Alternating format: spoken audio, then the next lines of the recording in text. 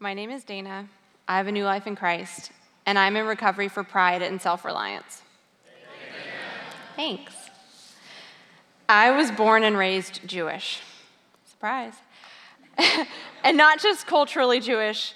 My family kept the Sabbath every week. We ate kosher and we fasted on Yom Kippur. I attended religious school every Sunday until my bat mitzvah at age 13. I never doubted God's existence, but I also never felt close to him. I recited all the songs and prayers during services, but my personal prayer life was non-existent. At home, moral behavior was the most important virtue. My parents taught my sisters and I that God preferred our correct behavior over our correct belief, that it was best to do the right thing, regardless of how you felt about it. The unspoken motto of our family was, "Suck it up, buttercup." And as a naturally gifted student who didn't date, drink, do drugs, or really act out in any way, I received a lot of praise from my parents. And it didn't feel like a burden because I thought this is what God wanted from me. And I took a lot of pride in being more morally correct than my peers. I was a shy, quiet kid. My older sister has Down syndrome and needed a lot of attention. And my younger sister was outgoing and charismatic and naturally attracted a lot of attention. And so I got whatever time, attention, and affection my parents had left, which never felt like enough. So I retreated to books and my own imaginary fantasy worlds, and from a young age, I learned to rely on myself and only myself for comfort and company. Then, in high school, my childhood best friend began to emotionally manipulate me, and it became so toxic I had to end the friendship. I graduated without a single friend, started over in college. This time I made friends with all guys because I figured there'd be less drama. But soon, my closest guy friend developed feelings for me, and by the time I figured it out, we were graduating and moving to different states, and so he ended the friendship to protect his own heart. And once again, I was left feeling alone. By now, the world had driven it into me. Everyone will hurt you or leave you. The only person you can rely on is yourself. You can't trust anyone. You don't need anyone. And after college, I moved to Dallas for a job, and I started over, again. Bitter and lonely, I tried to make friends at work and at Jewish youth groups, but it seemed so hard. Like, why could everyone else make friends but not me? Why was I the only person in the whole world who could not make genuine human connections? But I stuffed these feelings down, and I told myself, well, those people are losers. Millennials are idiots. I don't care what people think, and I don't need those people anyway. Hint, that's pride. I used it as a defense mechanism to reject others before they could reject me. I was self-reliant to the extreme. And I coped with the rejection in other ways too. In high school, I developed an eating disorder that lasted until after college. And at first it was about being thin, but eventually the hunger pangs and the headaches were really just an external pain to distract me from the internal one. I also turned to porn and masturbation to deal with the rejection and feelings of low self-worth. I suppressed so much to avoid dealing with the hurt that I really didn't feel much of anything at all. Lonely, bitter, hurting, hopeless, and that's where God found me.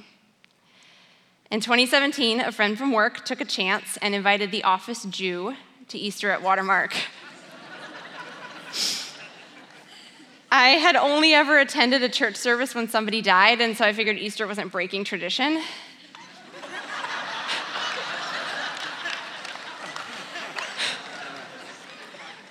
Congrats, usually that takes people a second. And so I went. And at first I was completely overwhelmed. I mean, there's thousands of people here. They're all in pastels. I don't know anything about Jesus. And then the worship started. And it was the most beautiful, joyful thing I had ever heard. And I cried. And I couldn't explain it, but I felt drawn back to this place.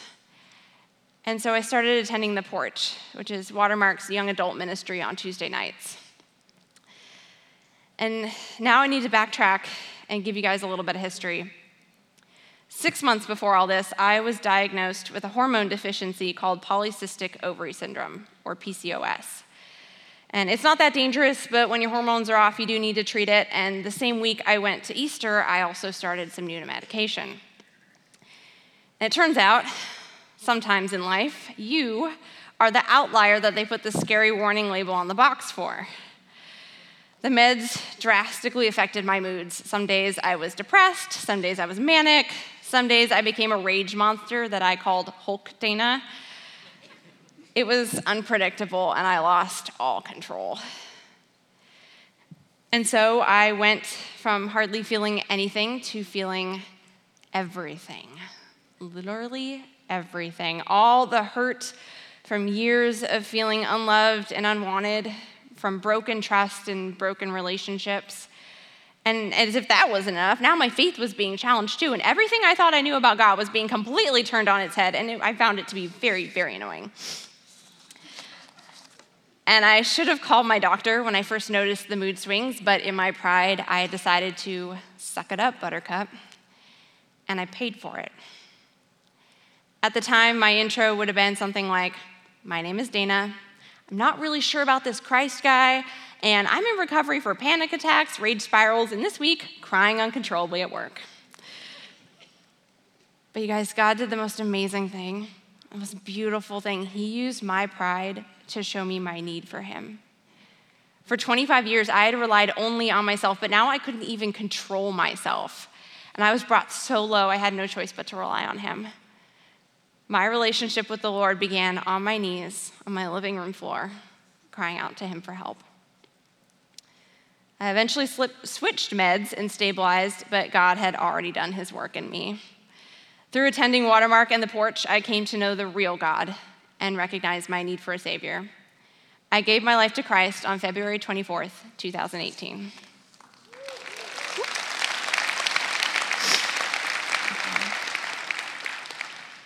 I was immediately peer pressured into regeneration by my porch friends.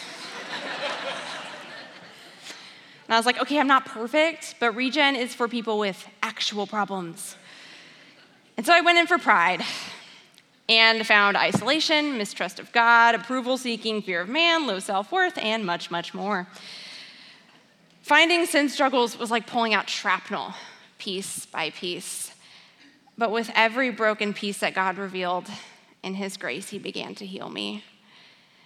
And it got over time, it got easier to uncover those wounds, and eventually I was grateful when he showed me another one. I began to see how my pride and my tendency to isolate were sabotaging my relationships. I started to acknowledge how others had hurt me and how my reactions to those hurts were causing damage now. For me, step 4, inventory, was the most impactful step in regen. But it wasn't the process of filling out my inventory. It was finishing it, reading it over in its entirety, and seeing for the first time the full extent of what Christ had saved me from. I saw how broken and desperate I was, how merciful Christ is, and just how dramatically he has changed my heart. He not only saved me from sin and hell, he saved me from myself. Life is so much better with Jesus. I have joy and hope. I no longer feel desperate for something that I just can't name. A lot of my coping mechanisms have just kind of faded away, and I've experienced God's promise of restoration that he gives in Ezekiel 36:26. I will give you a new heart and put a new spirit in you. I will remove from you your heart of stone and give you a heart of flesh. With Christ, I feel again. With him, I'm alive. I also have real friendships for the first time in my life. The girls that I met at the Porch in 2017 went through Regen with me, and they're now my community group. But even more than that, they're family.